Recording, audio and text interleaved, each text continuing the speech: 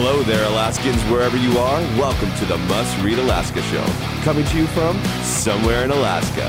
This is the place where we talk about, you guessed it, Alaska, where we keep the mainstream media on their toes and where we are standing up for what's right in a world run by leftists. You can find out more by heading over to mustreadalaska.com and also checking out the Must Read Alaska YouTube channel for some really great content. But first, let's get this party started.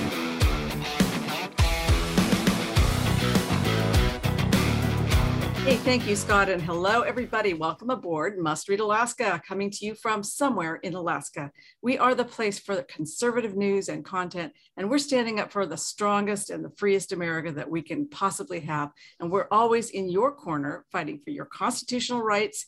You can find us at Must Read Alaska on our website, mustreadalaska.com, and also on social media, Facebook, Instagram, Twitter, the whole 9 yards. We may not be the biggest organization covering the news in Alaska, but it's not for the lack of trying. I am Suzanne Downing, and you can find my column, Must Read America, at our news partner, Newsmax. And I write every couple of weeks there, so check that out over at Newsmax. Thanks for tuning in, and hello to John Quick, my co-host. Hey, what's going on in Nikiski? Hey, Suzanne, thanks so much for asking. John Quick here out in the great unincorporated area of Nikiski, Alaska. We want to give a big Must Read Alaska shout out to Lydia Jacoby, the hero of Alaska. For those of you who have been living under a rock like most of us have and not paid attention to the Olympics, this is something to pay attention to. 17-year-old from Seward, Alaska, wins not only a gold medal, but a silver medal. And that is a huge deal. If you watch, we posted a couple stories on it on our Must Read Alaska Facebook. And if you watch, we have the actual footage of her winning it. Apparently her teammate from the US was poised to win it, and everybody thought she was going to win it. And Lydia Jacoby's face after she won is just priceless. It's a 17-year-old looking up at the scoreboard, realizing, holy crap, I just won a gold medal. And seeing the stories and seeing the footage from Seward High School of all of her friends and family rejoice from winning a gold medal is pretty awesome. And in stark contrast of that, you have the soccer team in the U.S. Olympics where people are outright cheering for them to lose because they don't want to see them on the podium. And so we want to celebrate somebody like Lydia Jacoby, who is from Alaska, from Seward, and came home with a gold medal and a silver medal. It's pretty amazing. Right, and then you have our women, the most decorated female team in the sport, absolutely clobbered by the competition there with Canada, and they're going to have to compete for the bronze. And everybody said a big collective, who cares? And I understand also our women's beach volleyball team lost to Canada, and that was a little bit controversial. There was like a play that was reversed and then reversed again, and it went in favor of Canada, and everybody's all upset about that. And then we have the first transgender weightlifter and competing in the women's division, and she was not able to lift. It was like 240 pounds or something over her head. That person, Laurel Hubbard, she transitioned from male to female in 2012. She had competed as a male up until 2000, about 2001. So I think she last competed. And then she took off for a while. And then she transitioned with hormones and surgery, became a female. Now she competes as a female. And for some reason, they decided to let her go ahead and compete, which is mind-boggling to those of us who are women, thinking, how is that fair? I got to go back, John, and say, if they had allowed a man to compete in the swimming, or a transgender to compete in swimming against Lydia, she probably wouldn't have made it to the Olympics, because it's just not fair. It's got bigger shoulders, right? Yeah, it's it's going to be interesting to see how this plays out in the Olympics. My hope is that they keep women's sports, and men's sports. And I think it's just fair that way. And that way, folks like Lydia Jacoby can pursue a sport like swimming and work their butt off and train here in Alaska and go on to national teams and what have you, and then make it to the Olympics. It's going to be a slippery slope if we do anything otherwise. Yeah, I'm afraid the trains already left that station. And until we get this figured out about what genders are what, we're going to see more and more transgenders take the place of women in sports. You never see it go the other way. You never see women competing against men and being able to advance in these competitions. It only goes the other way, where men supplant women in these competitive arenas. And I don't know, I think most of us think it's wrong, but the International Olympic Committee apparently thought it was right. Meanwhile, John, here in Anchorage tonight, there's going to be a meeting of the Comprehensive Fiscal Working Group. And that's the group that is supposed to come up with a solution for the permanent fund dividend and the power cost equalization fund. And I don't give it much hope. I haven't been really watching it very closely because I don't like wasting my time. And when they finally get close to having something worth talking about, we'll talk about that. But so far, they have just been twiddling their thumbs over there at the LIO. And quite honestly, we all have better things to do than to waste our time on that. Hey, by the way, today on the show, everybody, we have a special guest. And we have had this guest before. It's Russell Biggs, who was part of the group that tried to recall Felix Rivera, didn't quite make it, now is going after Meg Zaletel on the assembly, and is very close, I understand, to having the signatures you need. Russell, welcome to the show. Hey, Suzanne, how are you? Great. So I understand that you were splashing down 6 Mile Creek in a kayak over the weekend. You want to just tell me a little bit about that?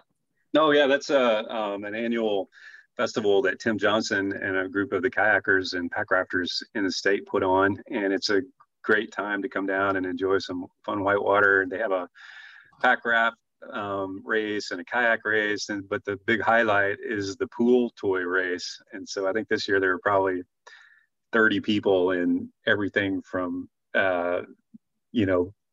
pink flamingos and unicorns. And there's somebody had an inflatable mattress.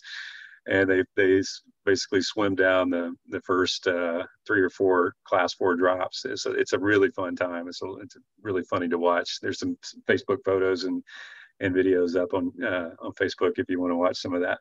Yeah, for anybody who doesn't know where 6 Mile Creek is, it's over on the sort of the Hope cutoff there, and it's near the Hope cutoff, right? It's like 3 miles before the cutoff, then it goes down to about 7 miles past, I think. Somewhere in the yeah. And it's really fun, but it's also dangerous. Like, people have died on that section. Yeah, absolutely. I think there's been several.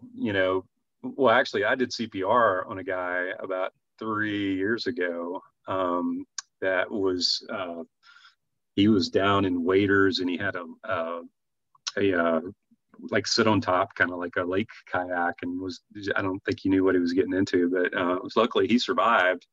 There was an RN and myself and and the guy that actually jumped in and saved his life because he had pinned himself on a strainer. There's some really dramatic footage that made it into National Geographic from that rescue that was on national TV, which was actually pretty interesting to watch. But yeah, I'll check it out. Yeah, you should see it. He was really, really lucky because there were a lot of medical professionals right there, but also that the guy, Obi, that jumped in and risked his own life to get him out of there was a real hero that day. It was quite the experience. Well, for anybody who is interested in some Alaska fun in the hot weather, which we have this week, the 6 Mile Creek is fun, but it does have, like you say, it has some strainers. They show up at various times. You don't always know. I don't know what it's like right now, but I will say that to be taken seriously, you've got a class 4 and a little bit of class 5 in that as well. And I've only done it once, but man, that is a fun ride. It sure is. It's a good time. All right, well, let's get back to the politics, because that's what we're here for. We do politics on Must Read Alaska. We don't do whitewater rafting or kayaking for a living here. But I tell you, you are making huge progress in getting the names on the petitions to have Assemblymember Meg Zaletel recalled. And let's remind our listeners from the beginning where we started on this. Well, this was the kind of the companion recall language that was submitted about a year ago, actually, that during the meeting that Felix Rivera allowed more than the number of people that were supposed to be in the assembly chambers after they had kicked everybody out of the assembly chambers using that same logic. Everybody except the people they wanted to be there. And that initial recall with against Felix Rivera, they struck part of the language out, but it went in front of the voters. And unfortunately, we lost that. But in the process, they had denied the language against Meg Zaletel completely. And so our group took that to the Superior Court and won. We won the 10 months later. We won the case, and it was then released as a petition, so we could begin gathering signatures.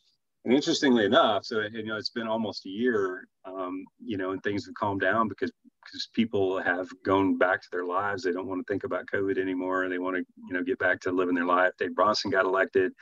There's a lot of things that happened that were good things, but also that it kind of took some of the fire out, which is unfortunate, because I can tell you that the political machine that enabled a lot of the trouncing on the personal liberties over the last year is still going strong, and they have not stopped. They've poison penned a lot of the language against any kind of conservative thought, I think, against Dave Bronson. And you saw some of that probably over the last couple of assembly meetings, how Absolutely. That is playing out. And so we had an important threshold. We crossed a big number of signatures this last week, but as you know, we have to gather those from District 4 voters only, which makes it a little bit more difficult because you don't know for sure if people actually know that they're in District 4, and so you take it on their word, and they may not know. But last time we had about a 60% validity rate, so people either that knew or thought that they were in District 4 is about 60%. And so we're looking to get around 4,000 signatures, getting close, but we definitely need help for that. But before you, okay, go ahead. You tell us the interesting things. I don't want you to lose that thought. Well, I don't know. The interesting thing is the Superior Court case prompted the Muni. When they lost that case, Meg Zaletel joined into that appeal to the Supreme Court. So that case is actually going into the Supreme Court in about a week or less, or maybe more. I'm not 100% sure, but it's coming up really soon. Are they going to hear it, or like within a week, you think? I think it's about a week. Yeah, definitely the oral arguments are coming up, and so what's been interesting about that is, I kind of watch what's going on. Unfortunately, the worst thing about this whole recall process, and me having never been involved in politics, now being involved in politics just because of the recalls, is that I have to watch what's being said on Twitter. And I got to tell you, Suzanne, I've really taken care of myself. And I try to be healthy, and I eat right, and I don't smoke, and I exercise regularly. But I'm pretty sure I'm going to get cancer from Twitter. Isn't it awful and toxic? I'm telling you, I drop our stories there, and I run for the exit because those people are so nasty. It is the worst. It is some of the absolute worst. It is. Observations of humanity. But that being said, every once in a while somebody will say something that actually is important, and you can get some information out of that. So what came out of that this week was that Ruth Botstein had, in her opinion, she had filed that she is not able. Number one, she says that she is the only person in the Muni law that is able to respond to complex constitutional questions, and so she is asking for an extension on the Downtown Hope Center injunction, which, as you know, that was about the transgender. Basically, that initially that they had, I think it was about 2 years ago that they had fought the Muni on being forced to allow transgender men into the women's shelter. And then with the Assembly recently passing the I think they call it the good neighbor policy, but basically it was the shelter regulation that passed It was the new ordinance where they're going to license shelters now. And so you Correct. have to follow, now that they're going to license them, you have to follow their rules, which means their rules are going to say, you have to let men sleep next to women. Correct. And so they did that. So they passed that. And so the Downtown Hope Center now has filed another injunction against the municipality, which that's right. what Ruth, the attorney, was referencing. So, and this is what happens when a municipality like Anchorage just steps over everybody's civil rights. And you know, they have so many things going on at a judicial level that now that apparently there's only one person that can handle that. You know, obviously that's probably not true, but I did get a chuckle because that's what happens when people start fighting back. And that's the reason we fought back. And I'm glad that the Downtown Hope Center is fighting back. And I'm telling you right now, this is a big scoop. If we win the Supreme Court case, I'm donating all of those legal fees to the Downtown Hope Center.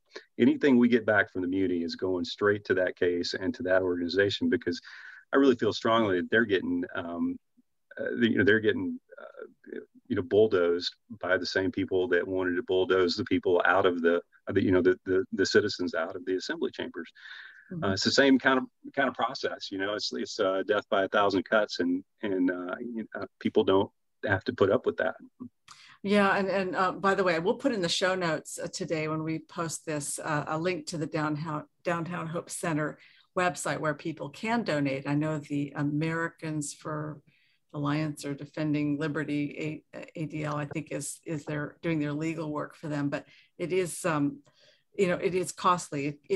It's money that they could spend taking care of poor and battered women, and instead they're having to just fight for their right to do so. Right. And this is elections have consequences. This is Meg Zaletel. This is the stuff that she supports, which is, men sleeping next to women on the floor down at the Hope Center, causing all kinds of trauma for those women who, many of them have come off the street after having been abused by men, right, and really don't want to have to sleep next to anybody like that.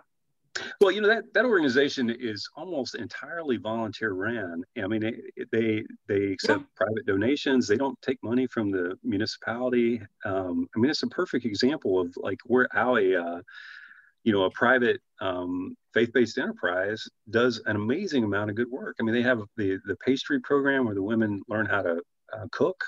Mm-hmm. They feed hundreds of people every day, for about a fifth. Yeah, men and women, and they do it for about a fifth of what the municipality pays out to have it done. And so and also, not just the Downtown Hope Center, but the Gospel Rescue Mission has said the same thing, that legislation that they passed, and they passed it because they were trying to have some sort of carrot to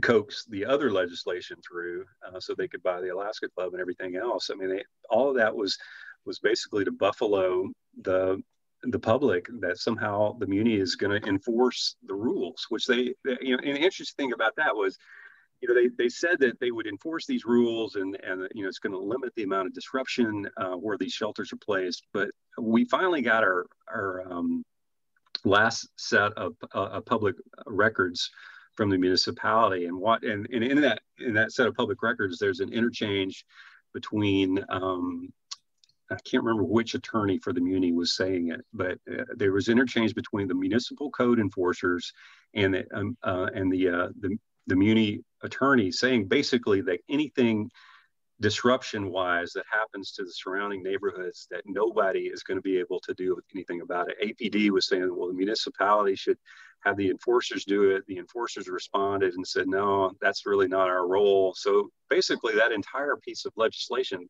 from that internal email, if you believe what they were saying back and forth, it's useless. It put the one carrot, which was that the municipality would prevent anything happening like it did on Carluck Street and having 3rd Avenue just destroyed by the surroundings around Beans Cafe and so forth. Yeah, exactly. And so it really, nothing good's going to come out of that, except you're going to put shelters that were already functioning and doing things cheaply and by volunteers are now going to be regulated in a way that they're going to actually lose beds, which, again, and that all that goes back to the reason, one of the many reasons Meg Zaletel and needs to be recalled. I mean, and again, it's an uphill battle. I mean, sure it is. I don't have any you don't have any illusions after you've been through this. I mean, Felix Rivera was kind of the worst of the worst. He was the chair of the assembly when they basically said, yeah, it doesn't matter that there's an executive order saying that we have to keep our room to 15 or under. We're the assembly. We'll put in as many as we want, as long as they're the people we want to put in. And the rest of you, you can stay outside with your signs and placards and your protest chants and do what you will, but you aren't coming in because you don't agree with us. And all the at this time last year, exactly at this time is when they were getting ready to push through all of this legislation to buy the hotel on 36th and Seward, to buy the hotel down in Spenard, the America's Best, to buy the Alaska Club out on Tudor and the building for Beans Cafe. And they were going to create this huge industrial homeless complex where they would spread it throughout the city. And they would, they did all of this planning to use CARES Act money, some of it illegally, as it turned out, because of some of the good work you did in discovering what they were up to and the public records request you put in. And so all of this has been going on for a year. And as egregious as Felix Rivera was, we still weren't able to recall him. I was shocked, I must say, when I saw the ballot language, and he was able to use his section of the ballot language just like a campaign brochure. Right. Yeah, for sure. Well, and I get the question often.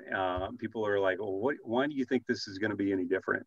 And the answer to that is that, number one, is that we need to see this through. Otherwise, they'll do it every time. I mean, what's the point of having a recall process if the municipality will deny it outright and the private citizen has to sue every time, regardless of what, and again, we won the Superior Court case. And so if that's the only way that a private citizen can use the rights guaranteed in our code, then it's not actually a right, and for every person that doesn't speak up when this kind of stuff happens, I mean, that's just another step to pushing us all into a corner. I mean, you saw it this last week. It just amazes me that Chris Constant can tell a room full of people, a room full of American citizens, a lot of them veterans that fought in foreign wars and, put their lives in danger and were out getting shot at. He can tell a room full of U.S. citizens, you are not allowed to clap. That just blows my mind. I mean, what kind of, I don't know. Did you see the municipal clapping compliance officer thing, the satire thing that got put up? I don't know if you saw the little satire that was going around. I did. I was like, yeah.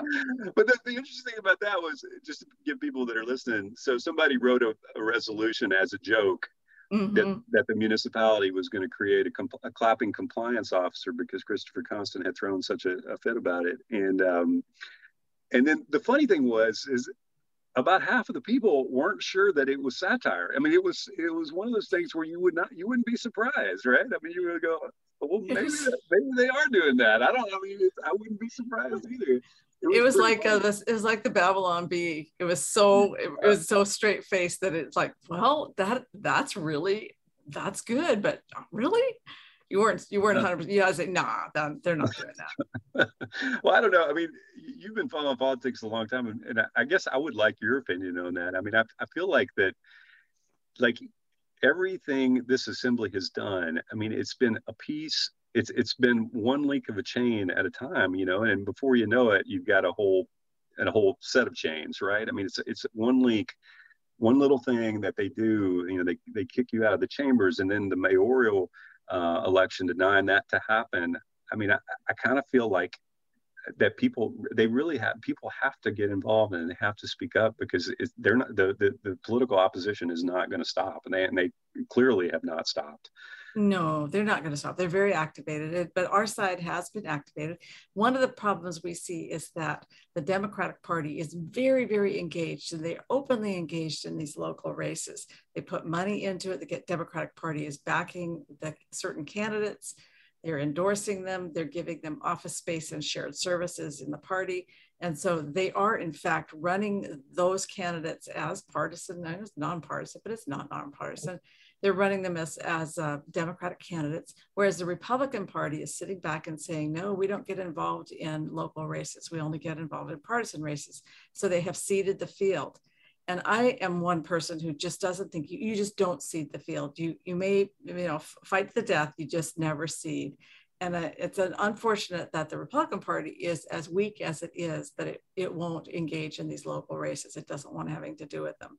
And that's why we have all over the state, we see the local governments being run essentially by the Democratic Party. And then they're growing a farm team.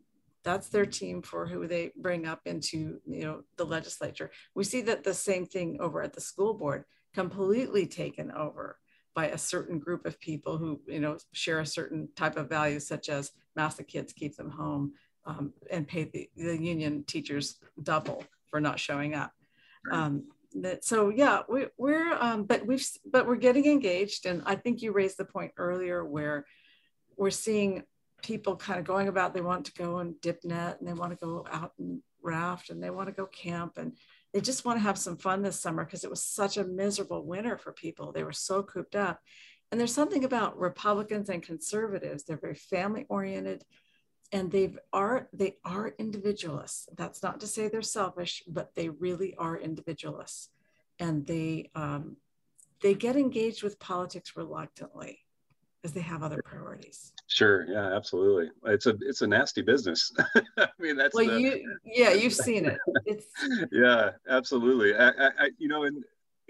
It's easy to it's easy to want to. I mean, it's the whole Stockholm syndrome thing. You somehow think that it's what happened to you wasn't so bad, and things they've turned around, and now it's going to be be better this time, or I don't know if you've ever seen the old I think it was called the Ash conformity experiments. Are you familiar with that? That was where they took basically 4 or 5 people that were in on the joke, and then they had one person, it wasn't a joke, it was 4 or 5 people that were in on the experiment, and then one person that was not, and they would show them different lengths of line, like on a piece of paper, like here's the length of line, and they would say, okay, which one of these lines is the longest?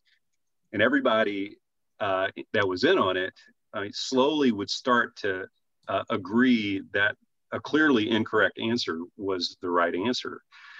And the people that were not in on it, the experimentees would follow in line. It was like about 40% of the time, 30 to 40% of the time, people that clearly knew that what they were agreeing to was wrong, they would follow into it. And so kind of an instinct of probably a social instinct that humans have.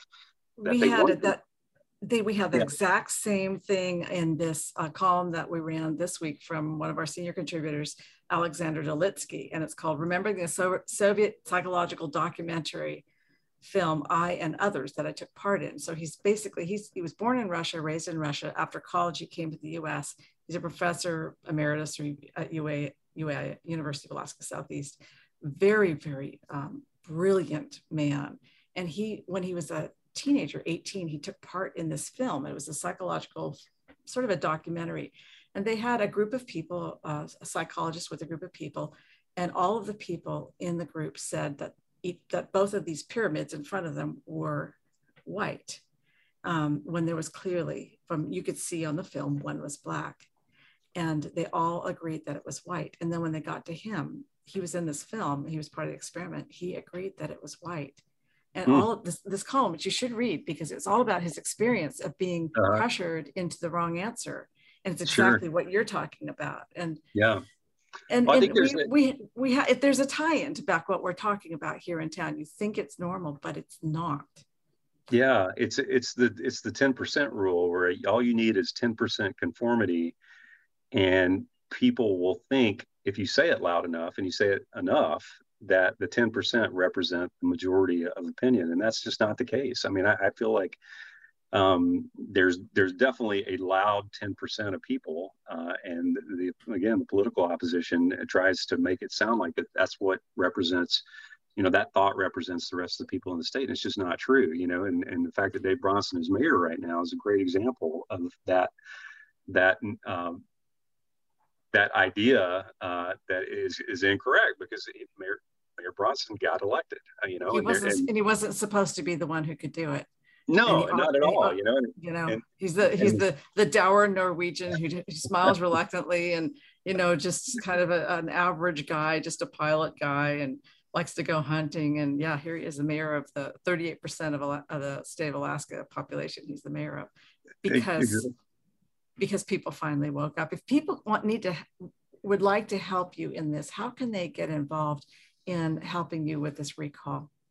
Well, they can go sign, and that's the important thing. Where's it at? If they're not in District 4, they can bring somebody that is in District 4, and we have 3 very easy places to come to. The Midtown cars from about 11 to 7. The New Sagaya, also generally from 11 to 7. And then we have volunteers at the Abbott cars. Occasionally, it's not always a guaranteed, but the 100% guaranteed place to go is Dwayne's Antique Market, which you can find. What are their hours?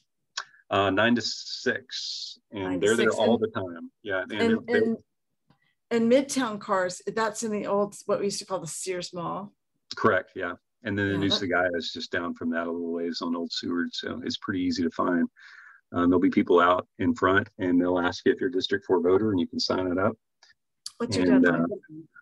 August 15th is when we're hoping to turn in over 4,000 signatures. We're hoping to get over, the more over 4,000, the better. But 4,000 probably going to be about the right number, considering the validity rate that we need. And traditionally it got with the Rivera. We gathered about 5,000 during the time of COVID in the winter. So it's a different set of, it's interesting, is the summer, it makes it in some ways hard too, because now, even though you don't have the COVID restrictions, people, they're out of town, or they want to go do something else. They know summer's slipping away from us. So, our time is slipping away from us too. So thank you so much for being on our show today. Hey, everybody, before we go, for the rest of the week, make sure to sign up for the newsletter. You just go to mustreadalaska.com and plug in your email address. And if you'd like to sponsor this podcast and reach hundreds of Alaskans every week, just give John a holler. John, are you still on the line with us? I am here. Hey, what is the address that they can use to get in touch with you for? They can email me at john@mustreadalaska.com. Very good. And Scott Levesque, we want to thank you for all you do as the producer of this show. You make it all come together. Great team here at Must Read Alaska. And it was a joy to have Russell Biggs on our show today. So if you're a supporter, thank you so much. And if you'd like to support the conservative side of the news, there is a donate button, and we really do appreciate it over at mustreadalaska.com. Just hit that button and donate what you can. We will see you next week here somewhere.